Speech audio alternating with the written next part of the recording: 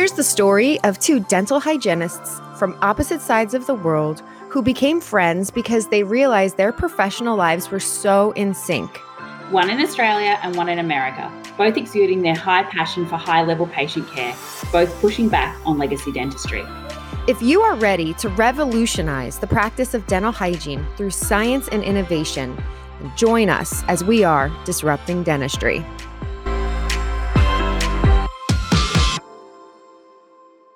Hey, welcome back, Disruptors, to this next episode of the Disrupting Dentistry podcast. We are so happy to have you here. This is Melissa.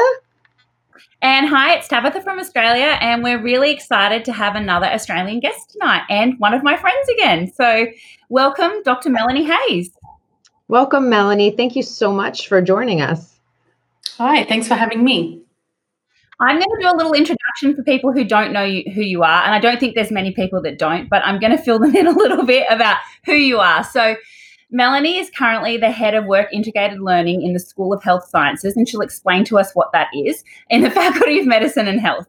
Her role involves academic leadership of the WIL team and strategic planning, as well as teaching and coordinating professional placement units in health sciences. Prior to this, her role at the University of Sydney involved teaching industry and community project units, which provide senior students from all faculties the opportunity to work together on real-world problems for industry partners, which I think is really exciting. We can talk more about that. Mel held academic positions at the University of Newcastle and the University of Melbourne, coordinating and teaching courses in the Bachelor of Oral Health programs and supervising honours and RHD students. In addition to her role at the University of Newcastle, Mel also coordinated an interprofessional first-year course across 8 professional programs involving excess of 700 students. This course included the core topics of academic literacy, student conduct, cultural awareness, health law, ethics, and evidence-based practice. She also has a million letters underneath her name, and she has graduate certificates. She's got a PhD. She's got a Bachelor in Science, a Bachelor in Oral Health. She's got a Master's in Education. She doesn't sleep. She just collects letters, I'm pretty certain. And she has a number of published papers. So we have the rockstar dental hygienist on the podcast with us today. It's pretty impressive. But let's take it back to the beginning. And can you tell us how you got into dental? Sure, I can. But just before I start, I'll say, if ever I'm feeling down, I think I'll just replay that little introduction to myself, make me feel good. Thanks, Tabitha. So how did I start my dental career? I actually started out as a dental assistant. So when I left high school, I was really interested in a job in healthcare. I'd always liked going to the dentist as a child. Yes, I'm one of those strange beings. So I worked full-time at an orthodontist for a little while as a dental assistant, and then I left to have my daughter. And then once she was a little bit older, I started at a general practice part-time. I had a boss that at that stage really encouraged me to study some more. So here in Australia, we can get qualified as a dental assistant. So I started out getting my certificate in dental assisting. And then there was a brand new dental hygiene course starting at my local university. And, my boss really encouraged me to apply and I got in, and the rest is sort of history. Pretty good that you had a boss that really wanted to champion you. Oh, definitely. And I don't know if at the time I would have made that leap myself. It really was that sort of idea that, you're capable of this. Look at what you've done. You are going to want more than being a dental assistant. And, it definitely pushed me in the right direction. I think it's really interesting when we have mentors like that early on in our career. I see a connection with that because it's the more I meet really driven hygienists who are doing so much. I don't know as much as you, Mel, because that intro was kind of ridiculous and you are doing so many things. But those of us that are a little more high level or driven to do more, there's a connection where I keep hearing, like, Tabitha has this great story about her mentor right off the start, and I had great mentoring right in the beginning too. And I feel like that might be like a connection with more driven hygienists. Oh, I would definitely agree. And I think, when I think about then when I sort of moved on and did some more study, I have heard stories of hygienists who talk about how, their boss doesn't know why they're doing this extra study or won't give them time to do the extra study. And my boss was never like that. He was always like, this is amazing. Like, you'll actually be the real doctor in this practice, and, was quite supportive. That's awesome. So can you tell us, you graduated BOH, Mel was actually the year above me at university, and then you went straight to doing your honours. What made you make that leap to go, okay, I actually want to go higher straight away and go into the honours? Yeah, I actually, when I finished my degree, a lot of people asked me if I would do honours, and I was like, no, I'm done studying. I just want to go out and practice and earn some money. And then almost immediately on starting practicing, I was just like, I just miss it. I want to know more. I want to do more. So I went back and had a chat to the professor at the university at the time, and I was like, so tell me a little bit more about what this honours year actually involves. And she's like, I knew you would be back.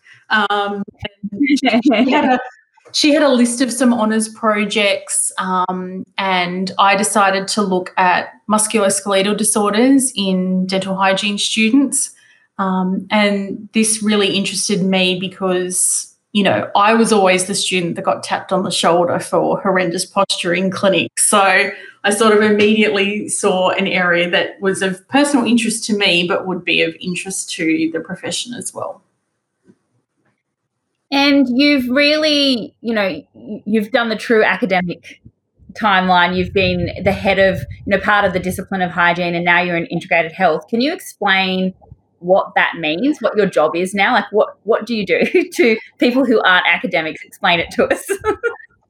Sure. So my role is involved in work integrated learning. So for anyone that's, done a hygiene or an oral health therapy degree, work integrated learning is really all of those aspects that tie the theory that you learn to the practice. So think about all the simulation that you do, all of the, placements, any of the maybe health promotion projects that you do. That's really what me and my team do in our roles. It's just that I've moved to a department where it's all of allied health professions. So we have physio, we have occupational therapy, we have speech pathology, but we're all working together as a team to provide these work integrated learning experiences. So I guess it's sort of it's an interdisciplinary role. So we're learning sort of from each other as well. And so does that mean the students are getting a more like holistic view as health as well through that? So they're learning how to cross-refer and work with each other more as students as well, like looking at patients and thinking, actually, I think I need to work with the physio with you and this. Is that bringing into it with the student-wise? There is an aspect of that. I certainly sit on a faculty committee which is focused on interprofessional practice, and we look at how can we tie interprofessional learning and teaching and education into things like, the classroom, into simulation activities, into placements. And so we have a bunch of strategies that we use to get the students to work together. Some of them are like big one-off events, like we hold a thing called the Health Collaboration Challenge, which gets students from all the different disciplines together to work on cases in multidisciplinary teams. I love that. Very cool. And then, but we also have things that are really embedded in units of study. So I know last year and then this year again with our occupational therapy students, we really encourage them to look for interprofessional experiences on their placements and then reflect on those, write about those, think about how they influence their future practice as well. I kind of like, I think that's exciting. And then I also feel semi-annoyed that I didn't get it. In a super selfish brat way. I totally admit that. But I'm like, oh. Listen, Tabitha, we're part of the reconnection of it. So you're good. You're good. A little, annoyed. But I think that when I go to a lot of unis for work and see different programs and stuff that's going on, and I'm so excited for the students that are coming through for some of the things they're getting to see and do, and how much more well-rounded. And I don't mean that as a slight against the education that I got. It's just that we weren't there yet. I'm part of that learning journey, and it's just evolving and growing. And I just think watching how these programs are growing and evolving is really exciting for those future students. And I'm really happy that they get that experience and that I'm watching our profession evolve like that as well. Like, I find that exciting. It's amazing. I say to my students all the time, you guys are leaving this program so much smarter than I was, with so much more knowledge and so much more understanding of periodontal disease and the microbiome. And so I'm like, you guys are just going to fly with this. Like, you're going to take this profession to the next level because you are coming out so much smarter than like our generation did. So it's the sky's the limit for them. And it's a really exciting time for dentistry and medicine to finally come together. Yeah. So one of the other reasons why I really wanted Mel to come on this week, because one of the big things that she's been a massive advocate for hygienists and OHTs in Australia is leadership and talking about career opportunities for us and what we can do. And she's been someone that obviously has led by example with looking at how your career has progressed and changed in the education, and being one of the first hygienists to do a PhD and really inspire us all and say, well, we can do that. Like, I think that was really exciting as well. But I think let's talk about mentoring and how important it is to begin with, and leadership. So I think you've been heavily involved in that. So maybe you want to tell us a little bit about what you've done and how it can really benefit people. Yeah, sure. I just think there's so much to be said for building other people up. I've never drawn myself into this whole philosophy of, pushing other people out of the way so that, you can get to the top. I think, leadership is really about helping other people and bringing other people along with you. And that to me is where the mentoring comes in as well. So I have always been really interested in career development. I mean, I think, like you sort of introduced me, Tabitha, I've had a really varied career so far. I've done a lot of different things. I've done the clinical practice. I've done the research, the teaching. I've done a bit in management. I've done all of those different things. And so people would come to me for pieces of advice around, what they do in their own careers. And I never really felt qualified, which is why I did my master's in education and I majored in career development so that I could, have that knowledge and pass it on to other people. So, I think we really need to be supporting other people. We need to be thinking about, how we can bring others along with us. I'm a really big advocate for career development programs and mentoring programs to help people in the profession. And I think our professional associations and our universities probably have a pretty big role to play in that. I hope that answers. So you're a dental hygienist or a OHT sitting at home and you think, I'm feeling burnt out from clinical work, or maybe this actually wasn't what I thought it was going to be. Like, do you mean for some people it's not going to be the passion for them and stuff like that? I think sometimes people can feel a little lost because our degree is very specific in our skill set, and I think they're not. I don't believe they're right, but they think I've got no other skills than treating a patient.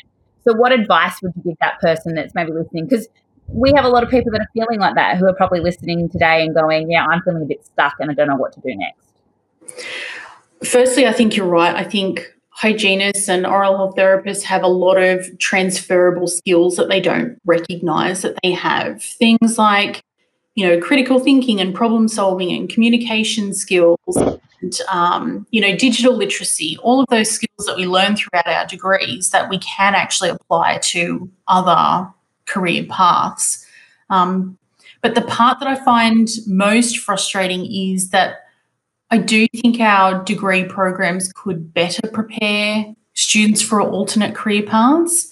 I think they do a great job at preparing people for clinical work, but not so much, the other roles that they could take besides patient care. So things like education or research or industry, health promotion, policy work.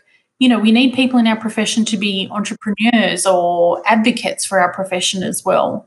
And I think one of the things that our degree programs are forgetting is that people no longer have one job for life. There's a lot of research to show that individuals will transition through multiple careers and they'll need to adapt to the changes. So I think if we can embed career development and mentoring, we can not only help our graduates have longer career satisfaction, but also contribute to the credibility of our profession and the reputation of hygienists as well.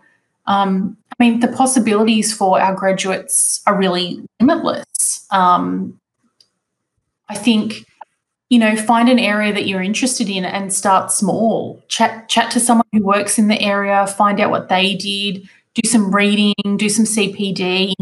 You don't have to take that giant leap and sign up for a PhD, although you absolutely can if that's what you want to do. That's a possibility.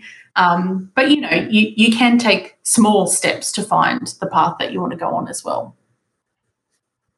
Yeah, I think we're underutilised in public health and health promotion, because I think that in general oral health isn't put high enough there. And then, how great would it be to see, there are definitely people there, so I don't want to underestimate the people that are already there, but how great would it be to see more hygienists and OHTs in those roles really advocating in policy and promotion change? Because I think there's still a lot of work to be done, unfortunately. No, we have the same issue here in America. We are definitely underutilized when it comes to the public health need for oral health, and just all the studies that have been done with a couple of our major insurance companies ran internal studies of their own clientele and saw that there was a reduction in expenses in emergency room visits and overall medical expenditure when those patients had regular periodontal treatment. So we are completely underutilized, and I would love to see how, obviously globally we could break out into these roles to help the people, have more patients that we're trying to serve. Yeah. And so that person that's thinking, I don't know which course to take, it would be really good if there was more of a structured way for us to get information about health promotion or public health and making those decisions. I think it would be great if we had, even so, doctors do internships and we just get thrown out the door. You graduated, goodbye. That's a great point. That's what it feels like, a little bit. Like, I remember my first day walking into private practice going, oh God, I don't know if I'm ready for this. And then depending on the practice that you go to, there might be great mentorship or there may be zero. And that's what I think I would really like to see a change in, is some structured mentorship post-graduation. Because I went to work for someone that I really liked as a person, and we had been friends for many years, but he wanted to leave me in a room and never speak to me. And I just felt like I wasn't growing as a clinician. My skills weren't getting better. I was quite panicked some days. And I left him, not because I didn't like him and not because I didn't think he was a good dentist, but because I wasn't getting what I needed. Now, if I went back to him now, 15 years later, I'd be like, yes, sweet, great, don't speak to me. I'll be over here. But he wasn't great for a new grad. And I think we need to learn how to ask for what we need from an employer instead of just being grateful to get a job. We need to actually learn to say, this is what I need on my first year out. Like, how are you going to support me in my continuing of growth?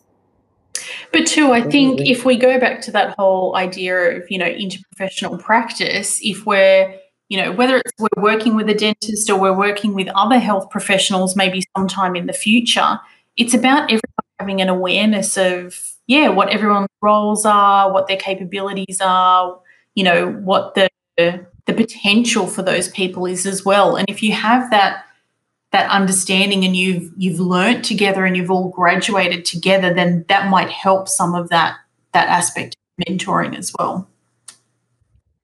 I have a question. Do you, in Australia, do the dental students and the dental hygiene students learn together? Are they kind of like working interprofessionally in uni? I suppose it depends. It depends where you look, I suppose. There are some programs that are set up, say dental hygiene or oral health programs that don't have an attached dentistry program, so it's more or less possible. Even at the ones where there is an oral health and a dentistry program, there are quite a lot of barriers, things like chair space or lecturer availability, which make it challenging. It shouldn't be impossible, but certainly there are a lot of barriers in the way which do make it challenging. Yeah, because we have the same thing over here. This program that I'm a part of is a standalone dental hygiene program, and I wish that I kind of look at it like if we can't be more collaborative in our learning to work together right from the beginning, then that's also another barrier that helps prevent us from being more collaborative with medicine.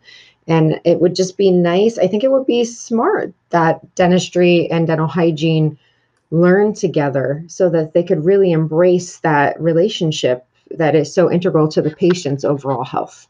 Mm-hmm. I think we'd be more of a team environment because some dentists don't even know what we do. This is true. I've been to interviews and they're like, so what do you do? Yeah. What exactly am I hiring you to do? Okay. But I think it would be nice to have, my dream would be that everyone has to do the hygiene or OHT program and then you can choose to do dentistry as your postgrad. But if they all trained to do preventative first, I feel like that would change a lot of things and the respect for what we do. I don't see it happening, but that's my pipe dream. I like it. Yeah, I just think it would change how a lot of dentists felt about hygienists and OHTs if they actually did that work first. Mm-hmm. And saw what was that? It will never happen. No program's going to make that happen, but we can wish for it. We can. One day, Tab, when you're in a position of power and you set up your own program. Oh, I'd be terrible in a position of power. Hear that evil laugh. Oh, you're so funny. Mel, what's something that you wish for new grads? Oh, something I wish for new grads. I wish for them or wish, I'm just thinking. What I wish new grads would realise is that they can really think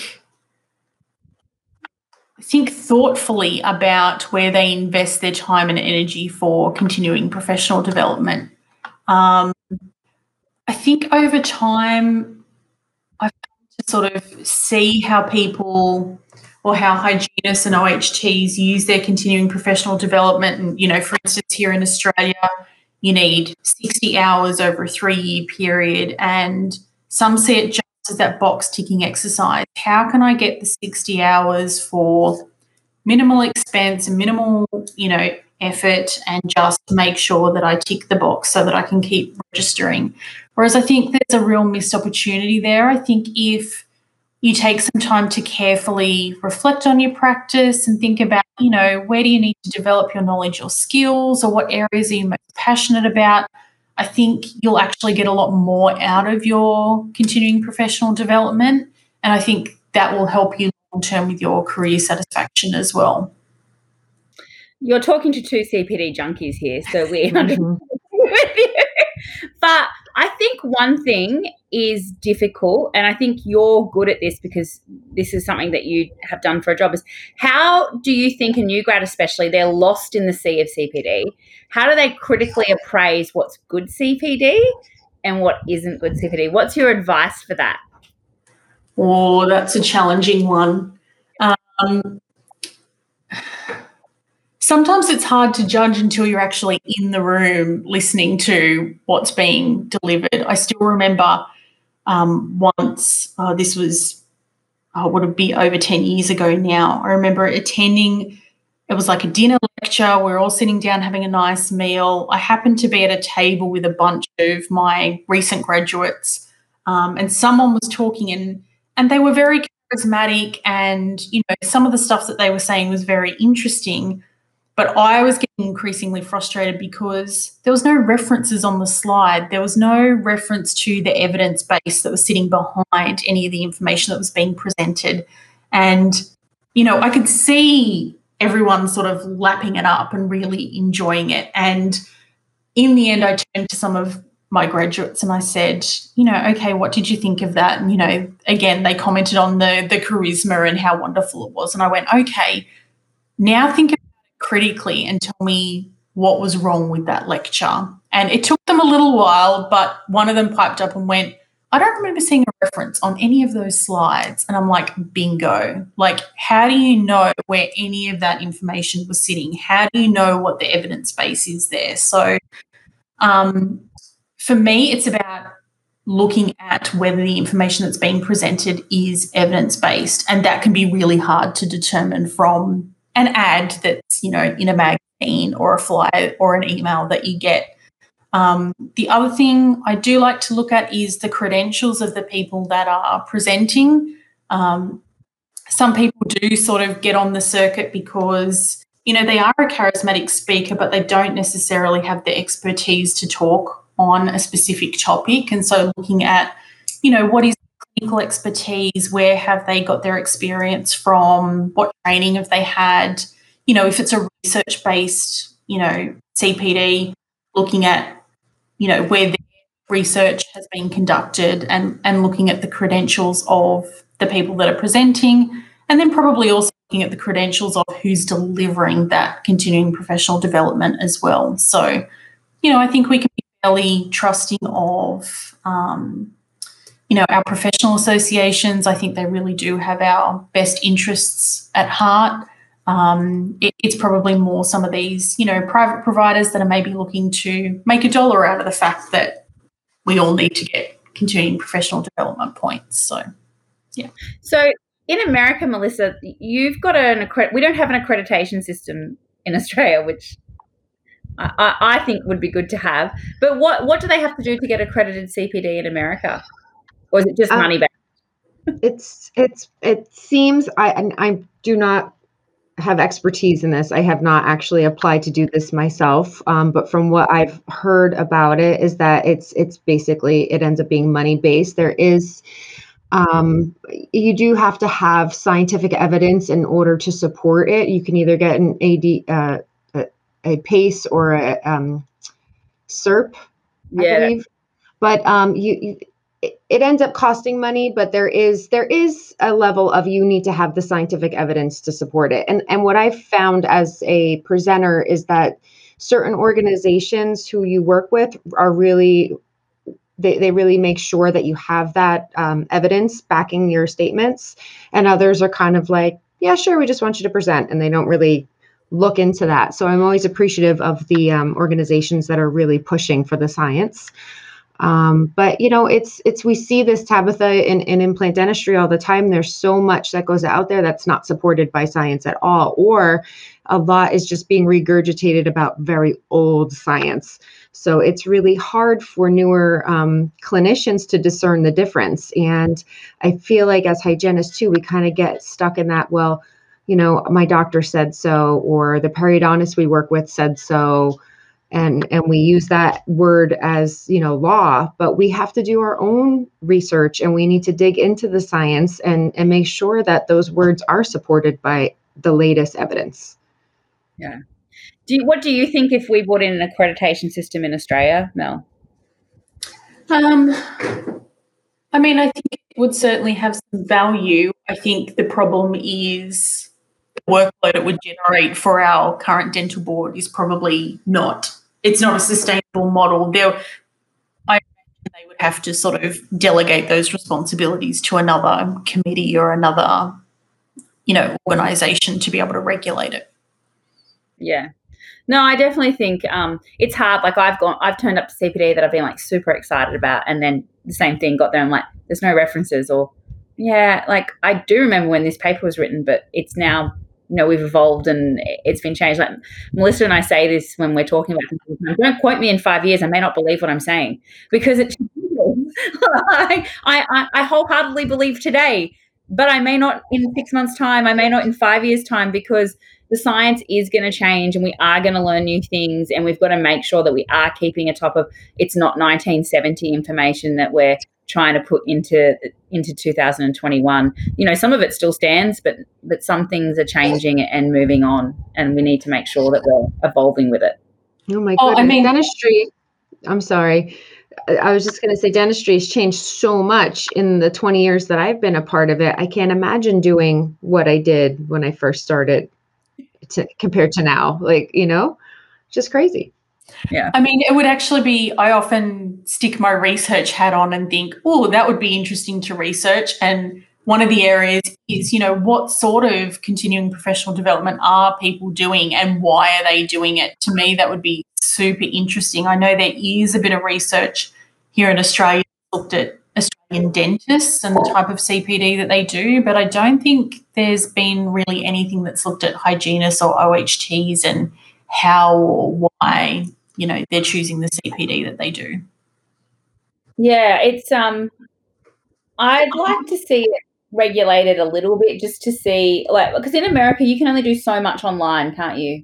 It actually goes state to state because we don't have one national license. So we are individually licensed with the states that we live and work in. So like my state, you need to do 20 CEUs per every biannual renewal year, and only certain amount of them can be done online. And there are 3 or 4 courses that are mandatory for you to have within those 20 CEUs every biannual period. So, and then another state could be different with their regulations. Cause like I also hold a New York license, and that's every 3-year renewal. So that the CEUs for that are a little bit different as well. So it just really, that's another problem that we have here in the US. It would be nice if we had one national license and everybody followed the same, because it's kind of silly that you can be in one state and the standards are one way, and then you cross the state line and the standards are different, and it's the same profession.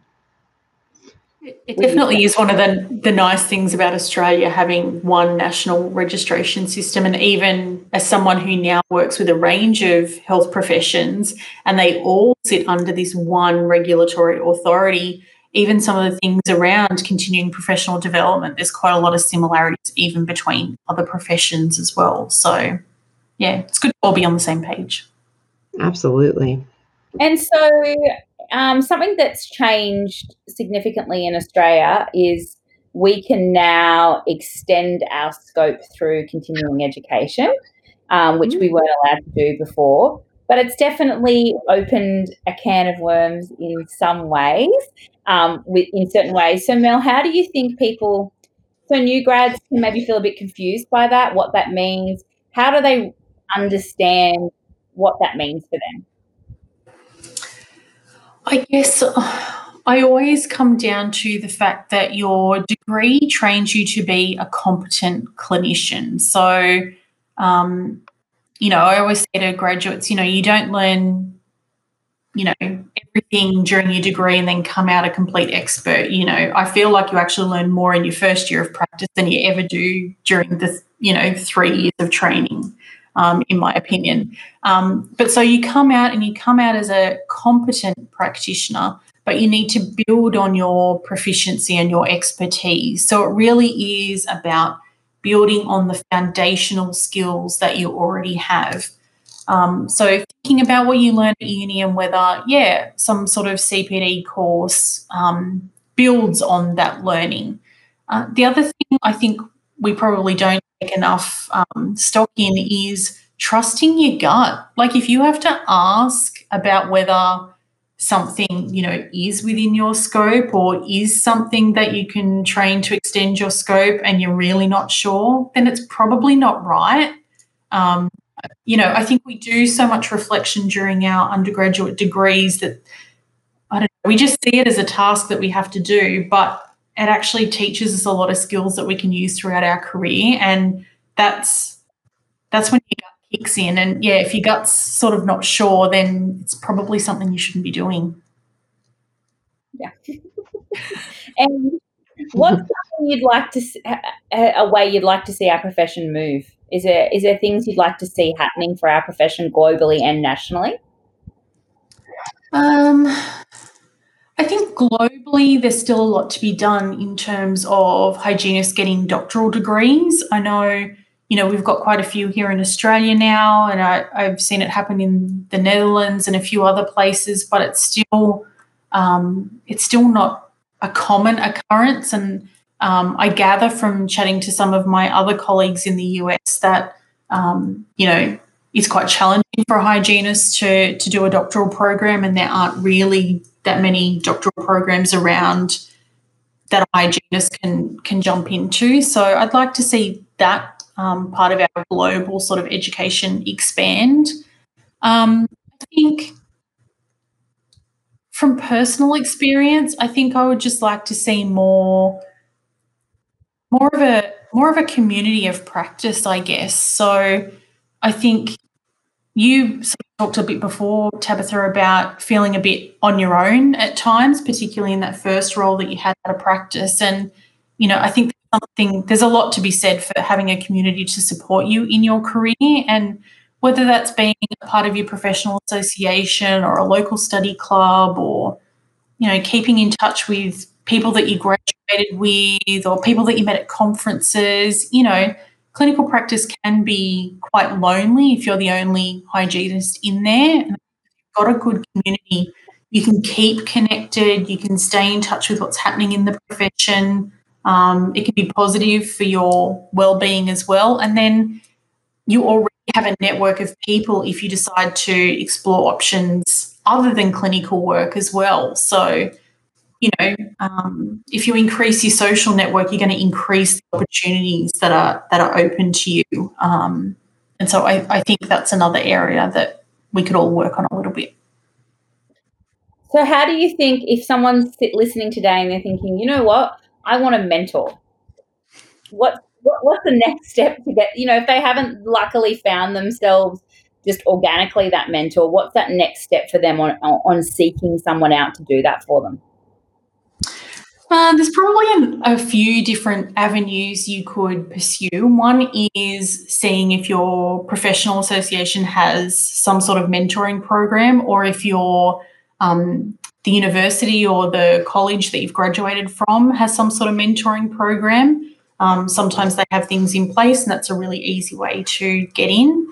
The other thing you can do is you can start to make a list of people that have been contacts for you along the way. And so it might be university professors, it might be people you've worked with, it might be people you've met at conferences. Make a list of those people and reach out to some of them and see if, they have something to offer, whether they would be willing to be a mentor for you. And probably the other way that you could approach it is, if you do have a career path in mind, reach out to someone that's sitting in that role. Look for the job that you want and find out how people got it. And, I think a lot of people, are willing to help others and to mentor others, and, at the very least, have a coffee or a Zoom conversation about how they got the career that they got. So, I think there's a whole bunch of different ways, but they're probably the three that come to mind. And if maybe you're thinking, listening, actually, I want to mentor somebody, what do you think are the top skills that when you're self-reflecting, thinking, actually, what skills should I have, and what should I bring to the table to help that person? Yeah, I suppose it depends what the mentoring relationship's about. The most critical thing's probably setting goals with that person so that you're really on the same page. I've been really lucky to be in positions where I've been mentored by someone much more senior than me, and where I've mentored other people as well. And I think as long as you're really clear on what the goals for the mentoring relationship are, then That sort of sets the stage for a really successful mentoring relationship. The other thing is just to be really, I guess, authentic. And I don't ever think a mentoring relationship is about you telling someone else what they need to do. It's sort of being that supportive person. Being a really good listener is probably a really important skill for a mentor to have. And just being available, I suppose, setting those ground rules about, what does this mentoring relationship look like? Can I pick up the phone and talk to you, on a whim, or are we going to have, a Zoom meeting once a month, or, what are the ground rules here? And all of those things can help set up a really successful mentoring relationship. I think one of the things I found hard when I was a new grad is, and even now, like this desire to be perfect and you're never going to make mistakes. And then people around us don't ever talk about mistakes they've made or failures or things like that. And I think I'd like to see us more open with the struggles that we've had and sharing that, so that when people are struggling or having a bit of a hard time, it's okay. Like, we all have a bad day. We're all human. We all make mistakes. That's actually really normal. And sometimes mistakes can be a massive growing opportunity where you go, well, I've learned what I need to go learn more about, or I've learned what I need to improve my skills with, or, there's definitely still things that I need to learn and grow and improve on as a clinician. But I think sharing our mistakes and showing that even if someone might look at you and think, oh, wow, like, look at you, you've got like the greatest job. Well, we still have bad days and we still have really bad things going on. Absolutely. And I think that I don't know, we have this like perception of we have to be perfectionists in dental hygiene. It kind of, and we're not very nice to one another when we talk about something or ask for advice. Like I see that in a lot of the forums of just people getting attacked when they're asking for advice, or like, why would you do it that way? Or, everybody kind of has this my way or the highway kind of mentality I see often. And I think there's so much power in the struggle, because we all have struggled. Like Tabitha, when you were saying earlier that when you first were done with your education and you felt like you shouldn't be in the operatory by yourself. I mean, I felt the same exact way. I used to imagine my one professor was standing behind me to make me feel comfortable enough to treat my patients, just like when I was in clinic at school. So like, there's so much power in the learning portion when you make mistakes. And it's okay to say, well, we tried that. It didn't work. Let's try a new path. Like that's where expertise grows, and it's okay to be vulnerable, and it's okay to say, I don't know enough yet. I'm still learning. Like the students say to me at school, they get upset when they don't do something right. I'm like, this is called a learning institution, not a knowing institution. Like this is what you're here for. So I just wish there was a way that we could like ignite that change, that it's okay to make mistakes. Like, yeah, there's certain things that are drilled into us because we are healthcare professionals and we need to value our patients' health and make sure that we're super diligent on things like medical history and making sure there's not contraindications to the care we're providing. And I think maybe that's where some of this comes from. I'm not really sure. But a lot of the feedback Tabitha and I have gotten too is that in episodes where we just talk about our struggles, people connect so much with that, because I feel like industry-wide, it's not something that we openly discuss, and we need to. Well, we talked the other night, Melissa, because I had quite a difficult patient the other day, and they flustered me, and the appointment went really badly. And because I got flustered by how abrupt and rude they were being to me, and I've been in dentistry for 22 years now, and patients still fluster me some days. And, it doesn't happen as often. It doesn't happen very often. But I know that I at the end of the appointment, I felt disappointed because I felt like I didn't really do the best job for that patient. But I also felt really flustered, and I was having a really bad time, and I was hoping she never saw me again. And I nearly cried at the end. Like, it was just awful. And then I was like, well, you know what? I can take from that. Well, maybe I'll look for some CE on dealing with difficult people, because that's like, I need to not get flustered in there. But at the end of the day, we're all human as well. And there will be days where patients just, you don't click and things just don't go well. And was getting worse and worse as the appointment went on. I was like, it was funny, after you shared that with me, I had a similar experience myself. And I felt myself getting very irritated, and I just took a breath and I was like, don't lose your cool. Don't lose your cool. You know how to manage this. And I got it back. So thank you for that conversation, because I almost lost it, but I remembered you and I was like, nope, I'm going to get it back. I'm going to center myself. But it's not even. I was just going to say, you two are great at self-reflecting at, you know, the situation that you found yourselves in and how you reacted and how you could change things.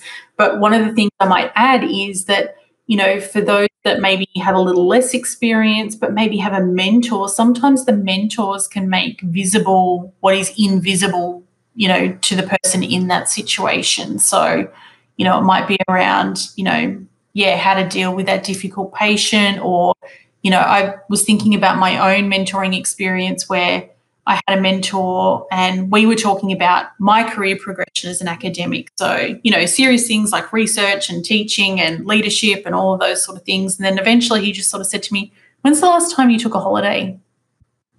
And I was like, I don't know. And he's like, you need to look after yourself. Like, you're going to burn out. You can't do all of these things and not. And it was just something I hadn't thought of. And then I'm like, you know, with COVID and not being able to travel and those sort of things, I'm like, but, you know, what a waste of time. Like, why would I take a holiday if I can't go anywhere? And then he was like, yeah, but you need to look after yourself. You can't work all the time. Take a day here and a day there. And in the end, like, I ended up taking all these like mini sort of long weekends, and it's been the best. And I just wouldn't have even thought of it if it wasn't for him sort of shining a light on that. So I think, those examples you gave were great for self-reflection. And I think for those that are maybe missing that element a little bit or need to develop that, a mentor can shine a light on some of those things as well. I think that's the point. Yeah. Yeah. Go ahead, Tabitha. No, I was just going to say, because I'm sure there's still things that I don't self-reflect. Do you know what I mean? Like, people see things in you that you don't see, and you see things in, and even sometimes it's seeing great things about you that you can't see because you're getting too stuck on the negative. You know, you're getting too stuck on, I should have done this and I should have done that, and having someone just to give positive feedback sometimes with, but look at all the great things you did, and look at how you did this, and look at how you did that. So sometimes we can get really stuck in that mindset of certain things, and I think that's such a great point. I love too that somebody was able, like, just having the outside influence, how that your mentor was able to say, hey, you know what, you need a break, because it's so true.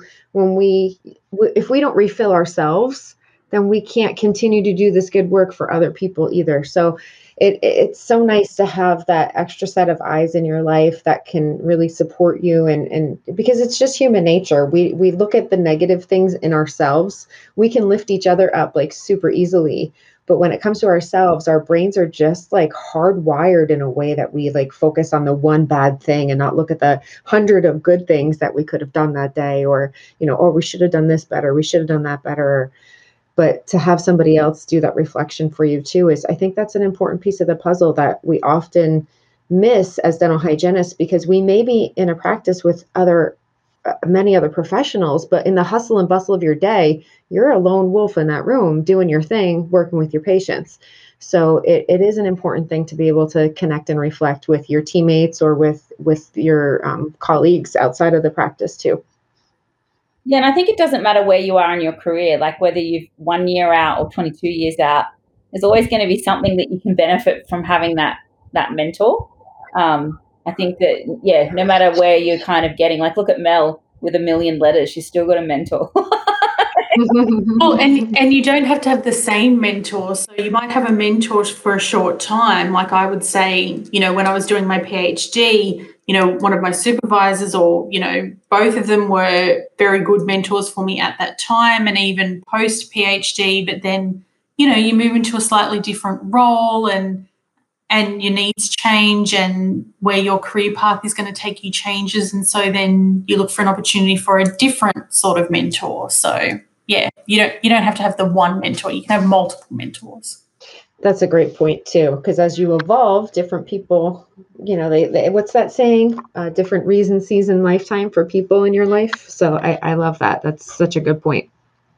And Mel, since you're an academic and you're at the university every day, what kind of things do the university offer for you for looking? So, like, where could I go if I said, I want to look at different courses? Is there a good career advisor there that you can go seek and get help with, or? I can't speak for all universities, but I know at the University of Sydney, where I am, we have sort of this professional development framework that we work with someone that is, we call them supervisors, but some people might consider them to be mentors who are trained in sort of that career development counselling side of things, and they talk to you a lot about, like what are your goals for the future, what sort of things can you do to help you reach that goal, whether it be in the short, medium or long term. Certainly the university puts on loads of different courses and things if you're interested in developing, your educational skills or your research skills. I know they supported me when I was applying for an educational fellowship. So I sort of wanted to get some internationally recognised credentials to support my educational qualifications, and Sydney Uni supported me in that process, and I now mentor other people that are doing their fellowship applications as well. So it's sort of like, people give to me and then I give back to others. There are a range of different things, but then I suppose I also still look at professional associations for trying to develop some of those things, and some of it is dental related, but for me a lot of it now is education related as well, so looking at some of the educational associations and what sort of courses or conferences they're offering as well. So what's next for Mel? What's the next thing that you're looking for? I've literally only just started in my role as head of work integrated learning. So I started in January. So I think there's a lot to be done in the little unit I'm working with. They're a brilliant team of people, but work integrated learning was one of those areas that was really smashed by COVID, and so I think there's a lot of work that we can do to make sure that moving forward, whatever the world faces, that our work integrated learning opportunities are innovative and they're high quality, but they're also sustainable. So no matter what happens, we can graduate competent practitioners. I think I'm probably done with study for a while. I think I've done enough study for now. She's done. But no, I think it's just embracing this leadership role at the moment, and then eventually, maybe in a year or so's time, I'll think about applying for a promotion or something, looking for maybe more opportunities to develop that educational leadership aspect of my role. So one day you're going to be the Dean of Sydney Uni? Like the Vice Chancellor. That sounds really big. Yeah, it's really. If you could give a piece of advice to new graduate Mel, so it's the first day after graduation, what advice would you give her? You mean me? If I could see me? Yeah. Oh, if you could give advice back to you. I don't know about advice, but I'd definitely be like, you have no idea what's ahead. You think you know, but you have no idea. It just gave me the chills. That literally just gave me the chills.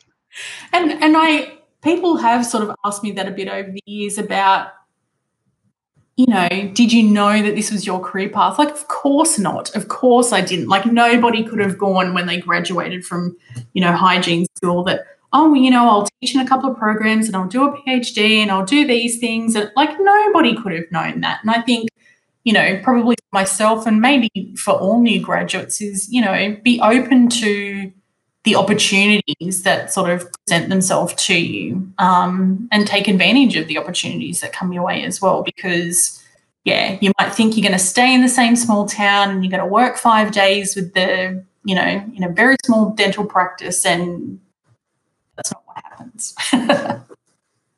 I think if we do have a dental assistant that's listening, or a HD or a dental hygienist listening, look at Mel. She started out as a dental assistant, and now she's got a doctorate, and she's the head of integrated learning. Like, the sky is the limit for anyone that's listening, and the opportunities are out there to take. So don't feel that, oh, I'm this or I'm that, I can't do that. Like, those opportunities are there, and I think that you're a very inspirational person to our profession, both nationally and globally. You give back so much to our community, both nationally and globally, all the time through mentoring and leadership and advice and helping. So we're very, very grateful to have someone like you inspiring us and showing us what we can do. And it's just so impressive what you've achieved and what you're going to achieve. I know that there's more to come. Like, you probably haven't even peaked yet, but like, we're so impressed, and it's just really exciting, because I love seeing, you know, I saw this, probably someone might have saw me rant on Facebook today where someone had put up that thing, a hygienist, they're hot and clean teeth, and I just like lost my shit. Excuse me. And I think, you know, trying to drop that stigma of pretty little girls in tight clothes cleaning teeth has actually been something really hard for us. And when we have people like you who have doctorates and who smash people out of the water with their education, and just showing that we can be academics and we are educated people, I think you're helping us in so many ways just to get rid of those stigmas and really be seen as educated healthcare providers. Oh, thanks, Tab. I mean, I continue to try and fight the good fight, you know, because even though, yeah, like, I think it's hygienists getting PhDs is a great thing, but you still smash up against barriers when you're out there. And, you know, I still every now and again come across someone who'll, you know, see Dr. Hayes written on a bit of paper and go, oh, it looks like they made a mistake there, because they know I'm a hygienist. And I go, well, actually, I've got a PhD, you know. So there is still that misunderstanding, you know, from the wider health profession, that hygienists can get things like PhDs. So I think there's still a lot of work that needs to be done about educating people about that. But I think the more hygienists and oral health therapists can embrace these different types of careers, like the more we build our reputation as a profession, and the more we educate people about, you know, the great work that we do, and that we are more than pretty girls in tight skirts that clean teeth. Yeah, you're definitely helping us with that fight. It's a fight we're going to be having for a while, but I'm happy that there's people out there fighting the good fight for us, and, you know, all together we're going to change that stigma, that, you know. And that's something, the reason why Melissa and I started this podcast in a lot of ways is we wanted people to really understand that we don't just clean teeth, and there's so much to our profession, and we can change lives, and we can make people healthier, and we can help them. And no matter what you do, whether you're an academic like you and, you know, with a PhD, or whether you're working in the surgery 5 days a week, you've got an impact, and it's really powerful. And don't underestimate what your role is. We all have different roles, and we're all going to take different paths, but we're all really impactful in the way that we do that. So I think it's great to be inspired by what you're doing, but it won't be for everyone. You know, we can't have 1,000 PhDs. All right, come on. Patience. It won't be for everyone, but no matter what you do, whether you choose academia, or you choose clinical, or you go into some other field like public health or health promotion, you've had an impact, and it's really important. Yeah. And if you just know that, you know, if you're giving everything you have every day in what you're doing, and you're doing the best you could do, then that's enough, and you're enough. And we all have our own magic, and Mel's doing her thing with academia, and Tabitha and I are still in the clinic, but using our voices. So we're all making an impact together. Our two hands and our mouths are reaching so many other people. So we all just keep working promoting each other and lifting each other up, that's where we're going to really start to see the magic and the changes happen. Because we're all, you have to be smart to be a hygienist. That's why they call us hygieniuses. That's one of the ones I do like. Right? Think that one.